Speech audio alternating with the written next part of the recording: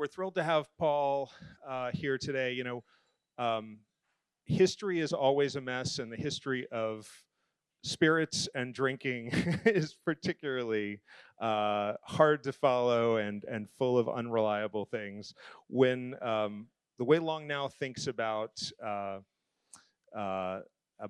futurism and history is all on one kind of continuum of if we look at predicting and thinking about the future, if we're and rigorously looking at the past are together, but actually paying attention in the moment to what's going on today is the route to both good futurism and good histories. And Paul has been paying attention to spirits and cocktails in this country in a way more seriously, one of the first ones to really take seriously what was happening.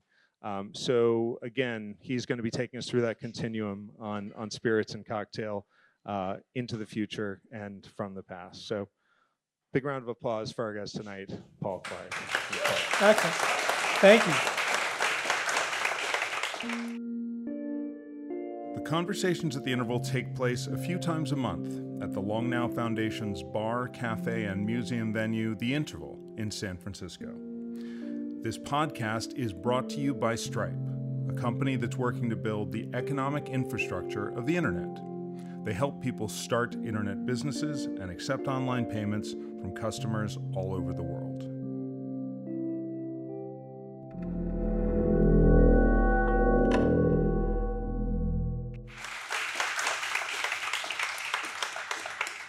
Before I get started, I have a brief confession to make. I don't actually have a crystal ball. Despite the name of the session, the Cocktail Crystal Ball, I toyed around with the idea of actually like purchasing one online, going to Amazon or something, and bring in one just for visual aid. But the consumer reviews on those things are terrible. They're notoriously unreliable, so I decided to save the cash and bring it down here and spin it at the bar. As Michael said, I've been doing this for a while. I started writing about cocktails professionally about 10 years ago and had been dabbling with it personally for several years before that. Really as the cocktail renaissance or cocktail revolution or whatever you want to call it was just starting to pick up steam and just starting to get some energy behind it. And so it seems like a long time to me, and I'm one of those people who really gets hooked on kind of milestones and markers and looking back at my God, what have I done with the last 10 years of my life? But when you think about it, 10 years is just that merest little heartbeat of a firefly in the great scheme of things, and even in the great scheme of cocktails, which has a history that doesn't go back nearly as far as human evolution, even though I'm sure that there were some of our prehistoric ancestors who badly needed a drink. But it does have a very long history, and we're at only a certain milestone in that history. We live in a time when cocktail creativity and cocktail innovation is at a particularly vivid point, but we're only at one point on that timeline. So when we're talking about coming down here and doing this, we thought it would be fun to play around with the idea of looking at that long arc of cocktail history and what's come before us, what kind of signs and tips does it give us for what's coming ahead, and what does it look like that we're going to be drinking, let's say 100 years from now? What's the cocktail in your glass going to look like? Is it going to be something, kind of like the Jetsons of cocktails, looking for your flying car of cocktails? Is it going to be Soylent Green?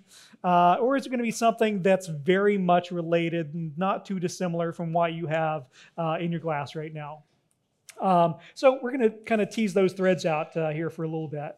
Now, of course, you've got to start at the beginning for any story, and the beginning of the cocktail really starts several hundred years ago before the cocktail had even developed. The primordial soup of the cocktail was served in the punch bowl.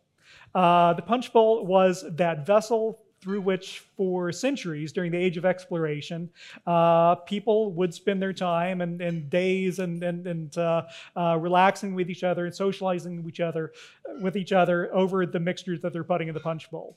The punch bowl was that formative place where we worked through some of the rough forms that would later evolve into the cocktail. We found certain things that would resonate later on. For example, that brandy really loves to be put together with oranges and with sugar, or that rum really benefits from being put together with limes. And some of those lessons were first learned in the Punch Bowl during that age of exploration and leading up to the settlement of the New World and during those first decades of the settlement of the New World. But when you look at the paleoanthropology of the cocktail, the cocktail marked a distinct step in the evolution of how we drink, not just in terms of what we actually put into a glass and the ingredients that go into the glass and the way that we prepare that, but it marked a very significant step in the way that we think about ourselves, the way we think about our culture, and the way that we live our lives. Fittingly, while the Punch Bowl was the ruler of the drinks world for centuries, that was largely at a time when the world was being determined primarily by European powers. The cocktail is very much at home in the New World, and it fits very much in the heart of our character and of the New World's approach. It was particularly fertile terrain for the development of the cocktail. So before we get into some of the particulars of what these early cocktails look like and the way that they kind of mark those evolutionary steps and set us up for what we've come, it's helpful to look at a few patterns. What were a few things that existed in the New World that made this fertile terrain for that and that have driven the path of the cocktail to the point where we are now, and they give us some clues for where we may be going in the future. Well, first off, of course, you had cultural shifts. At the time that the Republic was born, you had the stirrings of the Industrial Revolution. You had people who were uprooted and coming to a new place and starting new enterprises and building new cities and going out and manifesting their destiny and exploring this new country. It meant reducing the amount of leisure time, the time that was typically spent for hours around a punch bowl, playing cards, playing games, other kinds of sporting endeavors. Now, we filled that role with much tighter time frames. A drink was something that you lingered over for a matter of minutes rather than a matter of hours. And it fit very much in character with that faster, tighter, more efficient mode that the United States was suggesting soon after the birth of the Republic. You also had the melting pot idea of the Americas, where the old world was tradition bound. Your father was a pig farmer, his father was a pig farmer before him, and so on back, several generations of pig farmers in your family, and so is your future as well. But if you're picked up, uprooted from that pig farm in Germany and placed in the New World, you're placed in New York or Boston, all of a sudden you see a future that is possibly devoid of pig shit. And so some of those old patterns, some of those old traditions that you'd been bound to no longer apply to you. So some of those patterns factored into not only the way that we live our everyday lives and the way that we pursue our careers and our businesses, but also in the way that we drank. We were free to develop our own traditions. Your pig farmer father may have had an ale every day at lunch and an ale every day at dinner and half a dozen ales in the evening, as did your grandfather and your great-grandfather and generations before that. You may enjoy ale, nothing against ale, but in your new life, in the new world, you might feel like a whiskey. You are not constrained by the way that your family had always done things over the pattern of generations. You also saw that mixture, the melting pot mixture in the United States, where all of a sudden you could go into establishment and you would have Dutch gin up against French brandy, or a whiskey from Pennsylvania or from Maryland, or maybe there's a peach brandy from Georgia or some Applejack from New Jersey. And all of these things appearing together, again, in a way that was relatively unfamiliar or had not been widespread in the old world and in the centuries before it. So basically, the old rules were off, and everything was possible at the beginning of the 19th century. Also setting the stage for the development of the cocktail and the growth of the cocktail over the course of the 19th century were technological changes, the evolution of distillation itself. At the end of the 18th century, I've seen one estimate where there were around 400 distilleries in the state of New Jersey alone. A lot of these were very small-scale farm distilleries, very small capacity, where you would distill your apple crop and maybe that of your neighbors, and that was a very common farm practice for generations and generations. At the beginning of the 19th century, that started to change round about that time, owing to excise taxes, owing to eventual consolidation of the industry. And we saw this play out over the course of the 19th century, of that huge number of distilleries suddenly plummet to a smaller number over the course of the century. And become much more concentrated and much more focused. This was also kind of coinciding with the technological development in distillation. The coffee still, or the continuous column still, was patented in 1830. This was, again, one of those significant technological leaps away from the traditional pot still that was, that could make lovely, lovely spirits, but was relatively slow, relatively inefficient to operate. Now you could make spirits on a much larger scale, much faster, and really make it on an industrial level. And that was kind of one of those ticks to start changing the gears and accelerating the whole process of the evolution of the cocktail. And that wasn't the only technology, of course, that was coming into play. When the New World was first settled, a lot of the spirits, you drank locavore not by choice, but because you really had you really had nothing else available. If you didn't feel like drinking pumpkin beer and pumpkins were the only thing that grew in your area, then you were going dry. We did have some imports from Europe, but typically those were for the wealthier who could afford French wines or French brandies. For the most part, people were drinking local. Early in the 19th century and accelerating with the introduction of things like the Transcontinental Railroad and the introduction of the steamship, we started to see those spirits, along with every other sort of manufactured item, traveling around the country, moving from one place to another, including bringing more things over from Europe and them being distributed further across the country than just simply in the seaports where they were. So then it was not unusual to find in the mid-19th century to go to a saloon in, say, Colorado or in the gold digs in Nevada and find an Italian liqueur, or to find a Dutch gin in that bar.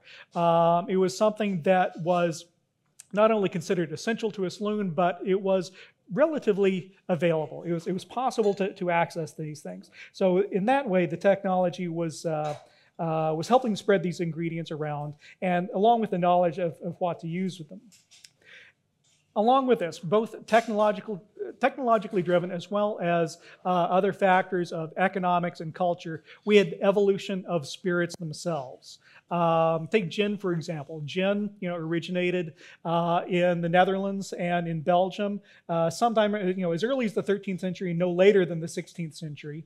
The English quite literally went crazy for the stuff, and the gin craze led to massive, not only economic but also political tumult in England, as well as the appropriation of the style for their own spirits. So we saw the development from the classic kind of malty, rich Jenever Dutch-style gins along the timeline into the 19th century with the rise of sweeter, somewhat drier Old Tom gins, and then ultimately with things like Plymouth Gin and London Dry. Also with look at whiskey. Whiskey was one of those stories, again, of working locally, taking the technology for making a traditionally barley-based distillate in Scotland and Ireland, and using the grains that you had available, which in the New World were things like rye or corn. And then, of course, the whiskey as they were making it then wasn't necessarily similar to the whiskey that we think of it now, or the whiskey that you taste now. In addition to the changes in distillation technology, we had changes in maturation. Were you actually aging in oak barrels? Were they toasted oak barrels? Were they used oak barrels? Were they charred oak barrels? Or were there no oak barrels at all?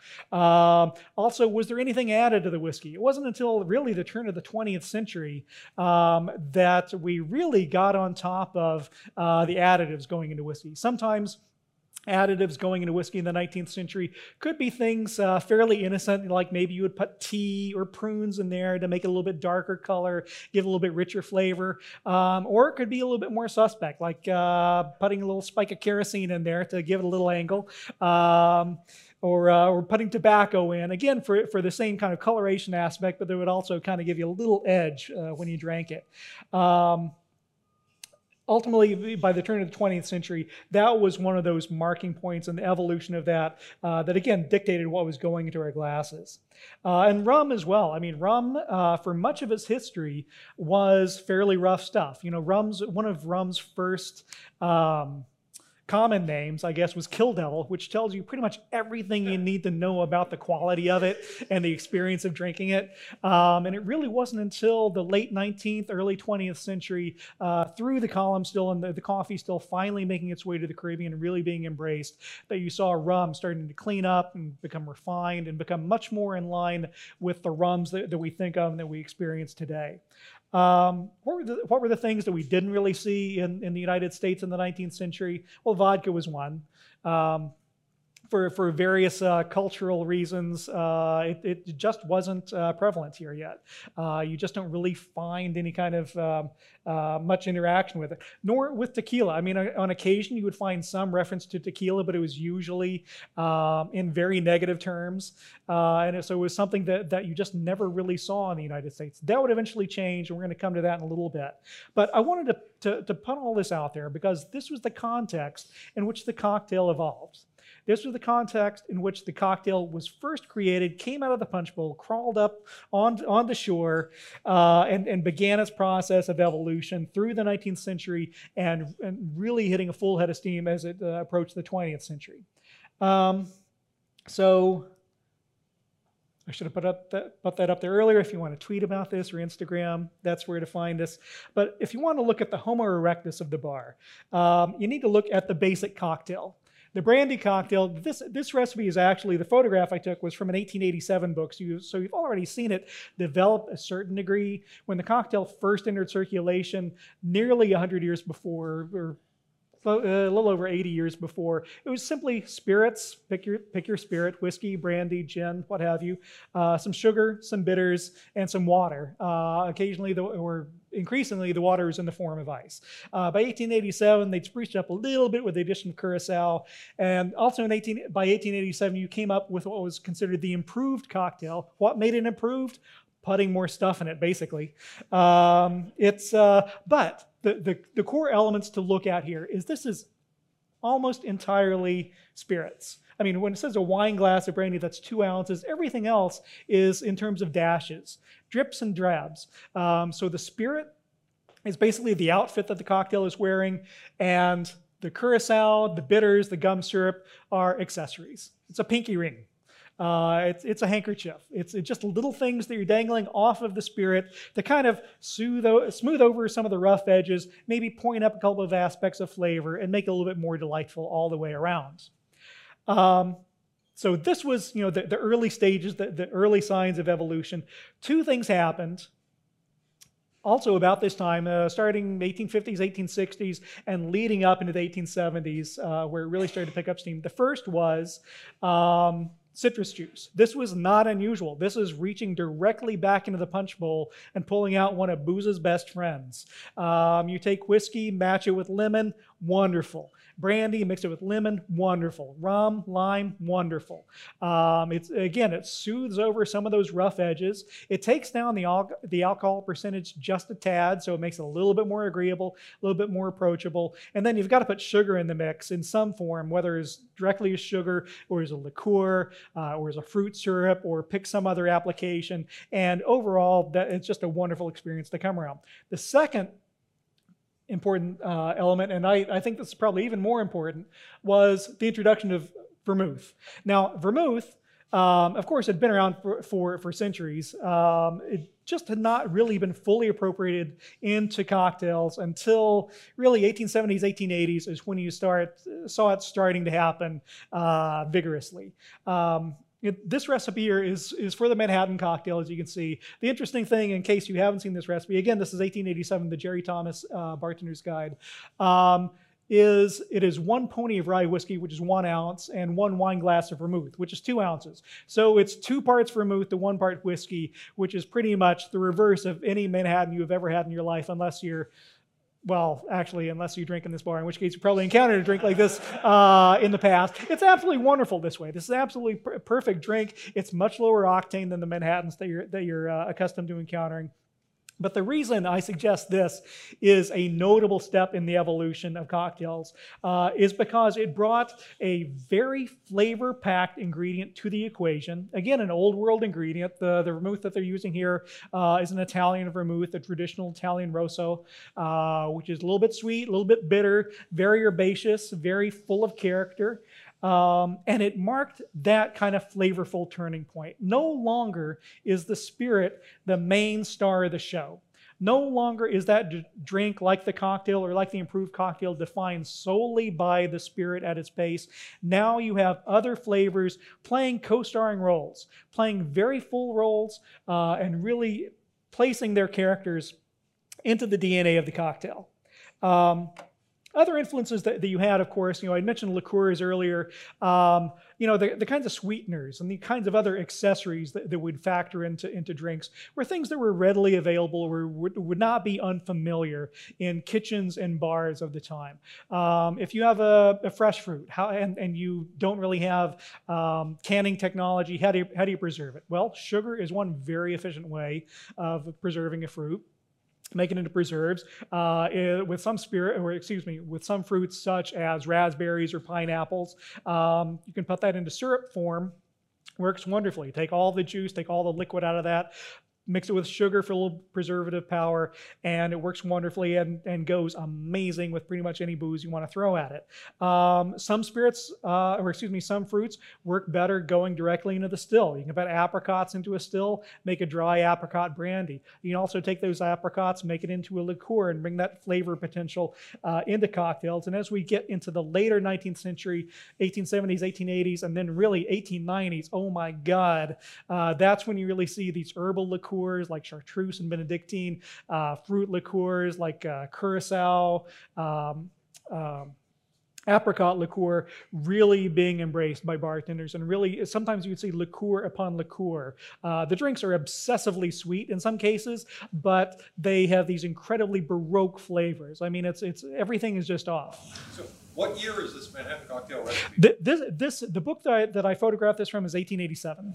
Okay. So curacao and maraschino were already common ingredients. They're already out there. They had been around they had been in circulation in the United States for at least a couple of decades. I mean, I'm trying to recall the furthest back I can remember a curacao recipe coming around. I want to say at least 1860. I know in the first Jerry Thomas guide there's curacao, and I'm reasonably certain there's maraschino in there as well.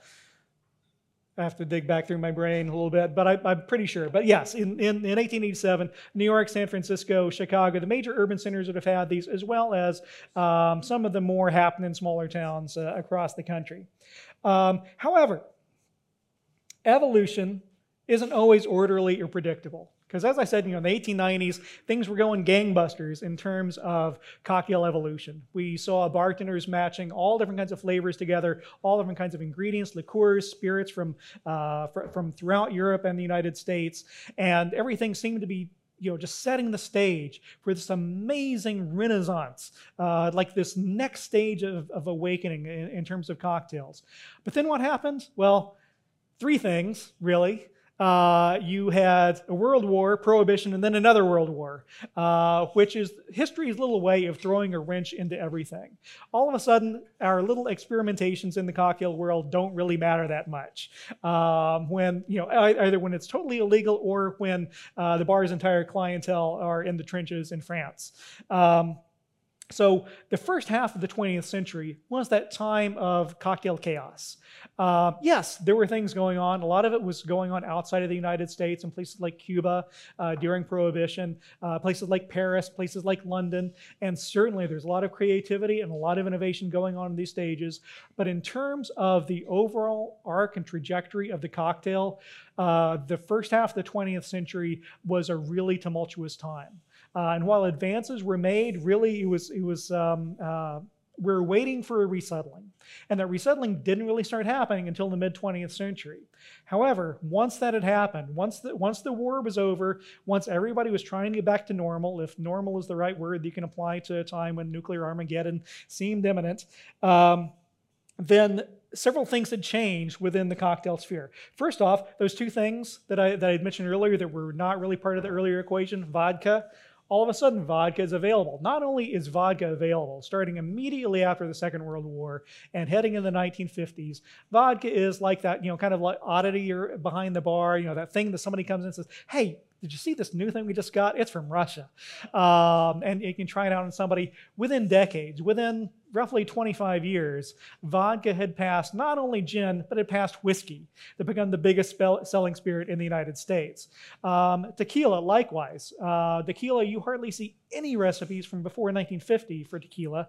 By the 1970s, it's picking up steam. By the close of the 20th century, the margarita is the top-selling cocktail in the United States. There was this survey that was done by a guy named Jack Townsend, who was the president of the New York Bartenders Guild in the 1940s and 1950s. They did a 3-year survey of bartenders, largely in New York, but some from around the country, on the top cocktails that they mix and serve in their bars, which is a fascinating snapshot of what people were actually drinking 1948, 1949, 1950, around that time. Nowhere on that list is there a margarita. The Manhattan and the Martini are still at number 1 and number 2. You have some weird little oddballs coming in there in a couple of places, like the Dubonnet cocktail. How that wound up in the top 50, I have no idea. But nowhere in there is something. It's awesome, but it's the top 50. Come on. But nowhere in there is a margarita or a vodka cocktail, for that matter. By the end of the 20th century, these little puppies of the cocktail world have become the alpha dogs. They were driving a lot of what was going on, definitely on the business point, but also on the cocktail point. One other aspect I want to touch on the late 20th century before I bring us up to what's going on now, and that is the food scientists. Prior to the wars, prior to Prohibition, aside from the occasional bit of kerosene in your whiskey, most of the ingredients you're encountering in the bar were relatively natural. If a recipe called for pineapple, actual pineapples went into it, or pineapple juice or pineapple syrup, or something that can be traced back to a pineapple. Same goes for raspberries. It largely became that way. After the Second World War, that all changed. You had companies introducing their cocktail mixes, their rapid fixes, imitation flavors, imitation ingredients, and really this became a primary factor not only in the home bars. I mean, this is a New York Times article from 1960, sales booming for Mix Maker. They're referring to Holland House. Increase in entertaining at home proves boon for the Holland House, but also in the bars themselves. You saw a pre-mix, sour mix, soda guns, things of that nature that became those kind of shortcuts, those efficiency measures that really kind of tamped down the quality of the drinks that we were encountering. Actually, one thing, I was trying to get a color photo of this advertisement that I saw and just could not get it to come out right. It's from the New Yorker in 1959, also for Holland House. Not to beat up Holland House too much, but come on, they kind of deserve it. It was for a martini mix from Holland House. It said, simply add your favorite gin or vodka, and you've got a martini. What the hell is in the bottle? They don't even call it vermouth. Instead, it's some kind of flavor component, flavor composition that they put together to sell you instead of vermouth for your martinis. So that was the stage that brought us up into the 20th century and to the first stirrings, really, of when I came in 10 or 12 years ago, where we were starting to see that shift away from that and towards things like this. Evolution is a funny thing. Ever since Darwin first floated the idea, evolutionary biology had always been believed to occur at such a slow pace that you couldn't really observe it. You would have to go back in a deep history, go into the fossil record to really understand and really witness the way things change, the way that evolutionary biology changes. That's not necessarily the case. As was first demonstrated by David Resnick, who was a student and now a professor at UC Riverside, starting in the 1970s and going in the 1980s, in some studies he did in Trinidad. He was studying guppies, the little fish you had when you were a kid. and they would die very quickly, but you would always have more because they're guppies. They would just breed and make more. He studied guppies in Trinidad and realized that rapid evolution is possible. We can witness evolution taking place in the course of a few generations, which for guppies is really about 4 years. Folks, we live in the age of the bibulous guppy. Evolution is taking place at such an unprecedented level in the cocktail bar now that we live in a really remarkable time. We have a boom of product availability and styles. We have access to things that either had been inaccessible in the past or even unmade. New flavors, new ingredients are coming into our bars. Our global transport system can now accommodate an appetite for French brandy in China or for Italian Amari in San Francisco, and really kind of support that demand and that appetite as it roams around the world to this growing diaspora of cocktail bars from San Francisco to Sydney to Seattle to London. Now, why is this going on? And then also looking at how is this going to take us into the future? Well, first off, we have to go back and look at those patterns from the past. Demographic, cultural, and economic shifts, for example. Some tastes spread independently, but others need a little bit of a push. I remember in my own lifetime as a kid, a time when salsa was not in the refrigerator, when salsa was not a word that I knew. It was just a flavor that we were completely unfamiliar with. The condiments in my refrigerator and when I was a kid in the 1970s and the early 80s were ketchup, mayonnaise, and mustard. We've seen a shift in a couple of directions. First off, culturally, in terms of our tastes for different things. There was a time, 50 years ago, when you might have tasted salsa and thought, oh, that's spicy, or ooh, that's weird, or oh my God, that's a totally alien thing to me, and I want nothing whatsoever to do with it. We no longer are like that, at least regarding salsa.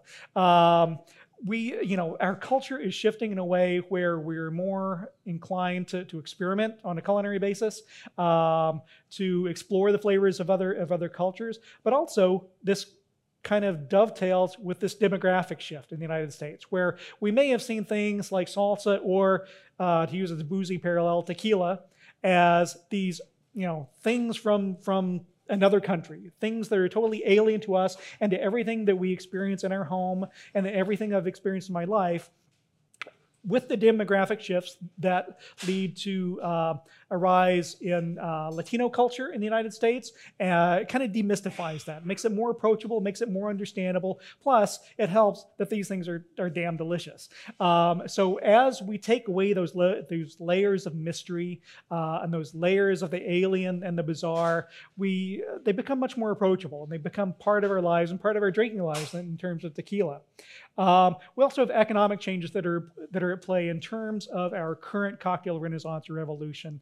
The cocktail surges at times of economic booms. We have more disposable income to let go of and spend in bars.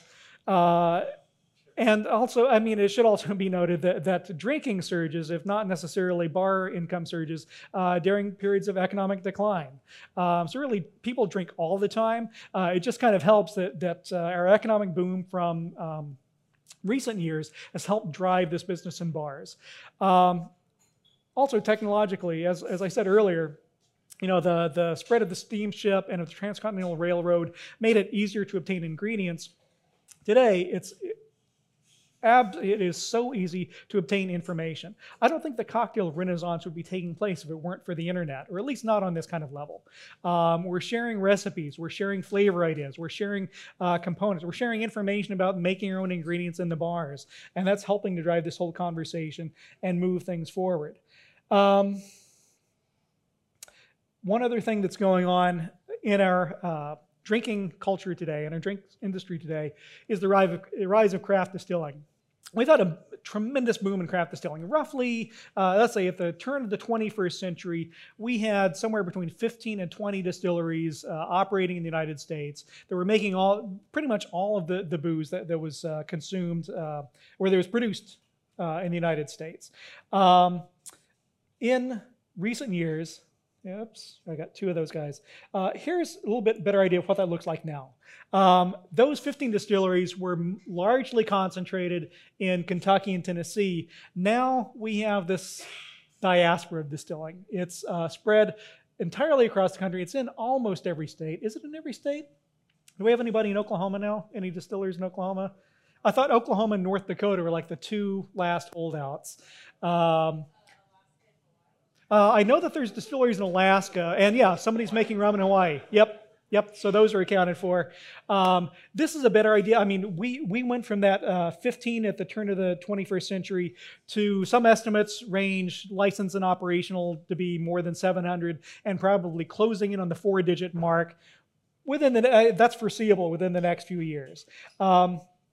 As that is spread, yeah. How does that compare to the growth in craft brewing? That's a good question. Craft distilling has very much, in a lot of ways, followed previous trends in the boom of craft brewing, starting in the 60s, 70s, 80s, that really got underway, and with winemaking. I mean, winemaking is much more geographically limited, but in terms of numbers of winemakers getting into the game and participating in it, I think it kind of follows that in a very similar way. The changes that we've seen really are legal changes that have made this possible. States have realized that people yell when you tax them, but if you tax booze, then they don't yell quite as much. So it's become an easy, accessible avenue for economic, for tax income for state governments. And it's, as you can see in places like Washington State, I live in Washington, we have passed the 100 distillers mark. That includes those with licenses not yet up and operational, but are moving towards that. And I think Colorado, I know for a while we're going neck and neck with Colorado. We might be right about the same point. And New York, oh my God. New York is just this cluster of red pens over here for everything that's going on there. What's going on in the booze world in these places? Everything. You have traditional spirits like gins and vodkas, rums being made very much with an eye on what is traditional, what is familiar. Can we take those things that we've loved for years and make them just as good? More power to them to try that. We have the innovative. We have people, there's a distillery in New York who had been making spirits out of fermented cacao nibs or cacao beans, whatever the terminology is. You have distillers in New York who are making liqueurs based on traditional Caribbean home preparations. You have people who are very much trying to put a local stamp on it. And I'm going to touch on that a little bit more here in just a moment. I don't want to get sidetracked on my own talk. But actually, I'm going to do that. Speaking of local, one of the gins we had in one of the cocktails tonight from St. George Spirits in Alameda, Terroir Gin. This is an example of taking something uber local and running with it. They wanted a California gin. They're using California bay laurel, coastal sage, Douglas fir to kind of produce that kind of aroma and that kind of flavor that is evocative of Northern California. You're seeing, St. George does a wonderful job at it. They're one of many who are following that similar path, whether it's with gin or with whiskey or with brandies, trying to do something that is very much evocative of the local. Another example, this is Westland Distilling in Seattle. This isn't so much evocative of the local. Westland Distilling just opened their doors a couple of years ago. They'd been in operation for a couple of years before that. They make only one thing, and that's single malt whiskey. They make it from Washington barley. A lot of craft distillers work exclusively with ingredients grown in their states, and that's both for drinking local reasons, but also for tax reasons plays into it. This is Matt Hoffman, the distiller at Westland. What Matt is holding is peat. They're smoking some of their barley using peat. The whiskey he's making with this peat is not yet on the market, but will be, in a couple of years. This peat is not from Scotland, however. Should be familiar with the peat-smoked whiskeys from Islay. This peat bog that they dug this from is on the Olympic Peninsula in Washington State. They found a naturally occurring peat bog, and they're going to smoke their Washington barley over it, and make, hopefully, wonderful Washington whiskey that has very much that local aspect to it, but plays into that larger, familiar kind of global flavors that we've come across. And the stills I showed you a couple of, that's Westland stills, just so you get an idea of what their operation looks like. So,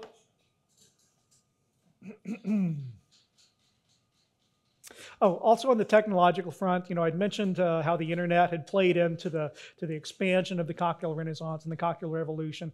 Other technologies at play in terms of cocktails themselves. We have bars and bartenders who are reappropriating old technology. Take something like barrel aging, which of course is old hat when it comes to making brandy or making whiskey, and instead applying that to cocktails. Stick your Negroni in a barrel, come back in 3 months, hey, it's a barrel-aged Negroni. Doing that with a number of different cocktails across the spectrum. But also, you have bartenders and food scientists, like the good kind that we like, who are playing around with technologies familiar to other parts of the world, whether it's medical technology or scientific technology, and incorporating that into a cocktail scheme. Here's one. This is a centrifuge in motion. There it is stopped. It's clarifying citrus juice. I believe you guys do that here for at least some of your stuff. This is actually at Cannon in Seattle that the photos come from for a clarified lime juice. We're at a time now where the James Beard Award-winning book for drinks this year was Liquid Intelligence, a book that delves into all different kinds of aspects relating to clarification, cold distillation, use of liquid nitrogen in cocktails, all kinds of modernist cuisine technologies being brought to the realm of the cocktail bar. So this is where we are now. The star of cocktail creativity has gone supernova at this point. The question now is, where is this going to go? How is this going to play out? And this is where that crystal ball I did not order on Amazon would have come in handy, or maybe not. Predictions have a tendency to not become true. There were predictions in the 19th century that New York City would be uninhabitable by the mid-20th century because it would be buried in horse manure. And as we all know, that didn't happen until the 1970s. Or it could be, you would have those matters of whimsy, the whimsy of fate. Things like the First World War a century ago that came along and said, oh, you think life is going to be this way?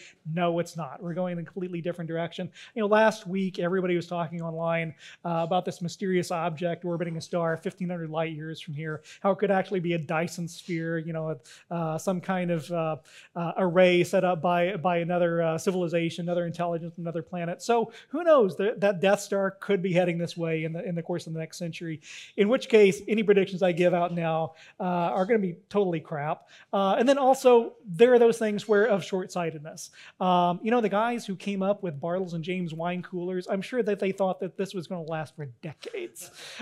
Whereas all of the things that we do with cocktails now, all the things that we enjoy so much, that we play around with so much, there could come a time when the drinking public just goes, it's gone too far. I'd rather have a beer. Can happen. It's happened before, could happen again. With that in mind, with those remarks in mind, here's where we kind of see the trajectory of the cocktail going. Best guesses and backed up with a few facts here and there. I think the cocktail of the future will be hyper-global. Our increasingly globalized economy means nothing is off the table. At a time, in the 19th century where we saw this heavy influence of European flavors, European ingredients in the bar, I think the 21st century and heading towards the 22nd is going to see flavors from other parts of the world increasingly showing up in the bar. We're already seeing that when you look at ingredients and flavors from Central America. Go to any self-respecting tequila bar and mezcal bar, and you are going to see flavors and ingredients that draw heavily on those cultures and that nation and those cultures. I think South America is really going to start to come to shine for a couple of reasons. I'll get to a little bit more detail into that. But I think Peru is already kind of pushing that out there in terms of culinary approaches, and the pisco culture is going to start coming a little bit more. And similarly, Asia. Baijiu is still kind of like one of the, Baijiu is where vodka was 60 years ago, kind of like that weird oddity behind the bar. The difference is vodka is, technically colorless and odorless. Baijiu is not, it may be colorless, but it's not odorless, not flavorless. It carries a very kind of gamey character to it, so I'm not sure it will really catch on in that same way, but who knows? As demographic shifts come and as other things come, that could definitely be on the table. Also, in addition to being hyper-global, here's the other side of that paradox, I think cocktails of the future will be hyper-local.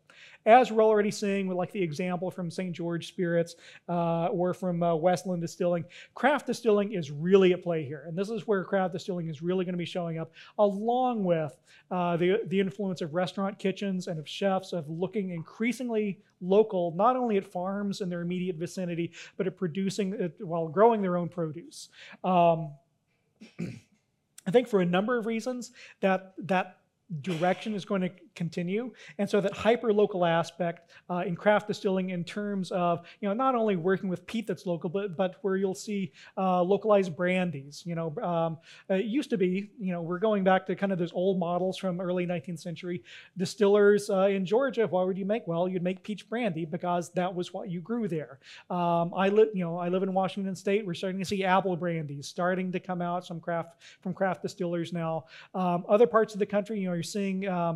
I've seen cherry spirits from Michigan, apple brandies from Michigan. New York has been playing with heirloom corn and with apple varieties as well. We're going to see these localized aspects to the spirits world starting to come out and increasingly in circulation and getting those kind of local touches, hyper-local touches into spirits. Also, I think whiskey is going to be an interesting category to watch because as we've seen in Scotland, you have the possibility for this vast array of similar yet distinct styles arising in a relatively small geographic realm.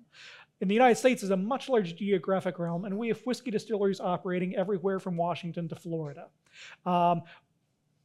The key factor here is not just the grain that's going in there, although that is a big thing, but also the maturation. Whiskey maturation is heavily influenced by temperature, by humidity, by things that range all across the spectrum, from like the guys at Westland I showed you who are aging their whiskey in the very wet, very cool environment of the Olympic Peninsula, to Garrison Brothers in Texas, which is aging his whiskey in a barn in Texas in the summer where the temperatures regularly get up to 120 degrees on his farm. So you see these really diverse influences that are coming into whiskey distilleries all across the country.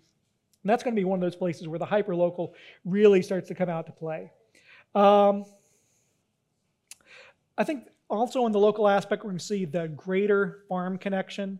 We're already seeing stirrings of this in places like New York State or like Michigan, which I mentioned as an example, of working legally on a legal basis to open up farm distilling once again, taking back those patterns that we'd established 200 years ago and reincorporating them into our contemporary legal framework. So that a farmer who, say you raise apples, you don't sell all of your apples, you can sell some for cider, but you can also hang on to some of it and send it to your neighbor down the road who is running a still, or maybe you have a farmer's co-op still for all of the fruit in the area. Very much like the distillers in Gascony for making Armagnac, having that kind of model coming up, very small scale, but very localized. And that's not just in the US where you're seeing that. You're seeing in Germany, there's a distiller that's making a gin with Black Forest botanicals, which is a hyper-local kind of flavor and tastes very kind of Hansel and Gretel. Technologically, we're also going to be seeing greater refinement in terms of the spirits themselves. I mean, just as the coffee still added that layer of finesse, provided distillers with a tool where they can make very clean, very pure spirits at a very high quality and a very high quantity. Improvements in distillation technology today and in the years to come will give distillers greater tools for making higher proof spirits, things with greater delicacy, greater finesse, just have much more control over the process. Similarly, refinements in cocktail technique are going to become cheaper and more widely available.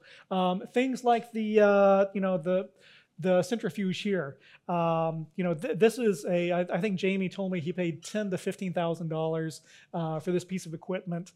So it's definitely not going to be in every bar, but some pieces of equipment are going to become much more affordable, much more approachable.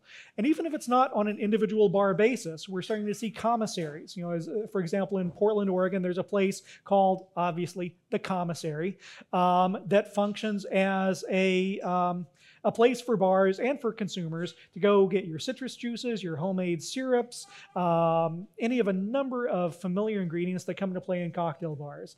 An individual bar may not be able to drop 10 to 15 grand on a centrifuge, but a commissary that serves 15 or 20 bars in a city could. And could provide this on a bulk basis. So we can see some of these higher technologies becoming a little bit more available or a little bit more accessible. And also in terms of the tools themselves, Don Lee and Cocktail Kingdom have been reassessing some of the historic bar tools that we've used that really haven't changed, in some cases, all that much over the course of 100 years, and are reassessing them from a design and from a function standpoint to make them more usable, more utilitarian for bartenders. Couple of quick things, because I'm almost out of time, but there are couple of big things, those things that happen outside the bar that are really not a function of what we do here, but that are going to very much determine and dictate how we drink and what we drink 100 years from now. One of them is a demographic shift and population gains. Census projections for 2100 estimate that the US population will be anywhere between 300 million, which is about where we are now, and 1.2 billion. The mid-range estimate, which is like where they're kind of saying, yeah, we're reasonably certain this might be more likely, is around 600 million, about twice what we are now, and past the 500 million threshold. And obviously immigration is part of that equation, and that's going to continue to influence the types of things that we're exposed to and the types of flavors and the types of ingredients that we come across. But it's also going to put stresses and strains on things such as water availability, I mean population overall, not just immigration, on things like water availability, the cost of raw materials, and available cropland. So I got to condense a little because I'm running over. So a couple of things. Internationally, tequila and mezcal, how much is this going to be a part of our future? Obviously, if we continue on the trajectory that we've been on, Latino culture and the Latino population in the United States are going to continue to increase. People obviously love tequila, love mezcal, but I have to say tequila and mezcal are in our future with an asterisk. And the asterisk is management.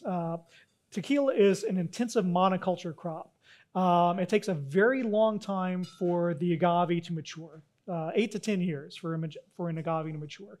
With that kind of growing conditions and that kind of lack of restrictions to imposing some kind of genetic diversity or some kind of risk abatement protocol, agave might hit that kind of speed bump where you see massive crop failures. And a crop failure in agave is something that doesn't just resonate, for 1 year, like, you had a bad year for grapes. Okay, the wines that year suck. The next year it'll pick up again. No, agave, it's going to take years for that to be replaced. So agave is one of those where I see that with an asterisk. Brandy is one of those things, brandy is largely a first world spirit in terms of production, mainly France, mainly Spain, mainly the United States. We're places where it's just much more expensive to make that spirit, and the agricultural inputs going into it are similarly much more expensive than any other kind of spirit out there. So while I'm sure that brandy will always be available, I'm not sure how much it's going to play a role in our cocktails of the future. And of course, the big bugbear here, the giant pumpkin in the room, is climate change. What is this going to mean not only in terms of water availability and of our ability to even live much the way that we do now, what is it going to mean in terms of population trends, availability of water, raw materials, maturation? Well, let's look at wine first off. A Conservation International study placed projections for wine were very bad for much of Europe, California, South Africa, Australia. However, you might start seeing wines and brandies from Sweden or from Montana or from Canada because that's where the prime grape growing regions are going to be migrating according to some climate change examples that they played through. wine, what happens in wine happens in brandy. And the grape varietals that thrive now in places like France or California may not be the same grape varietals that thrive 100 years from now in these much different places. So if we were to do that, make your, save things for the drinkers from a century from now to come back to, I think brandy would be one of those things to reassess. The other thing is whiskey. Whiskey, we're talking about maturation conditions and the influence that it has. Temperature and humidity play a massive role in your evaporation and in the flavor of your whiskey. Distillers like Buffalo Trace in Kentucky, one of the larger distilleries in Kentucky, created what they call Warehouse X. And this is their experimental aging warehouse in Frankfort, Kentucky, where they can test whiskey barrels on a number of different factors to see what kinds of conditions they react to. Some of the barrels are exposed to the elements. Some of them are completely in temperature and humidity controlled rooms, so that we can try to assess how can we age whiskey, how can we keep whiskey tasting like the way it does now, even as our global climate changes. So whiskey is going to be another one of those things where it's kind of a moving target flavor-wise and composition-wise looking into the future. Actually, that previous slide, I just want to say this is a vineyard in San Juan Bautista. It's, I'm going to mispronounce this, Popolution, from Randall Graham at Bonnie Doon. This is a massive project. He just launched on Kickstarter maybe 6 months ago. It's going to be a huge experiment on the wine basis to find the kinds of grapes that will create not only a New World style of wine, a uniquely, distinctly New World style of wine, but he's also not going to be using irrigation. Going to be looking at what kinds of grapes thrive and survive in a drier, hotter climate. So that's part of the goal there. Really, the winner, I think, in terms of the booze going into your glass in 100 years, is going to be sugarcane. Sugarcane likes it hot. Sugarcane likes it wet. It likes tropical climates. And there was actually a study that was presented at a sugar conference about 2 years ago that actually showed sugarcane yields increasing as a result of projections they've done with climate change. So this could be something where the range actually expands. Matured rum, aged rum, again, you're under the same kinds of conditions regarding heat and humidity and time. So that's going to be a crapshoot. So really, unaged rum products like rum agricole from Martinique or cachaça from Brazil. Cachaça might be the thing to keep your eye on 100 years from now. That could be something where not only do we have that kind of thing that's readily available, but sugarcane and rum, and by extension cachaça, are those things that are readily accessible. They're not alien. They're familiar to us. As drinkers, we have encountered rum before. We know what they're like. It's not Latino, it's not American, but somehow it's a little bit of both. And it crosses socioeconomic lines. It's not a poor person's drink. It's not a rich person's drink like brandy. It's something that goes into all of our glasses. So if you're at a wager, if you're going to go out and put futures on something they're going to be drinking 100 years from now, rum and cachaça is pretty much where that's going to be. So wrapping it up, 2115, what's your bar look like? Well, it's going to be a rum bar in all likelihood. You'll have lots of other things, probably some hyper-local things, some things from around the world, but ice might be a little bit hard to come by. But really, your rum drinks are going to be awesome. You'll have some technical aspects. You can use your clarified lime juice from your centrifuge that you've gone into a co-op with the other bar owners. But ultimately, you know what I think the drinks from 100 years are going to look like? Pretty much like what you're drinking now. The drinks that we're drinking now are pretty much like what people were drinking 100 years ago. For a simple, basic reason, some things just taste good. Deliciousness will always win. You can introduce your centrifuge, you can introduce your locally distilled product from the stuff that you grew up on the roof. If it tastes like crap, nobody's going to order it. Certain flavors we will always love, and I think we'll always come back to those. And so in our time capsule, we'll put there bourbon, brandy, and since I've literally done talks and forgotten to mention it, I'd stick my book in there because you need some ideas for where to go. So that's it, I'm done. Thank you.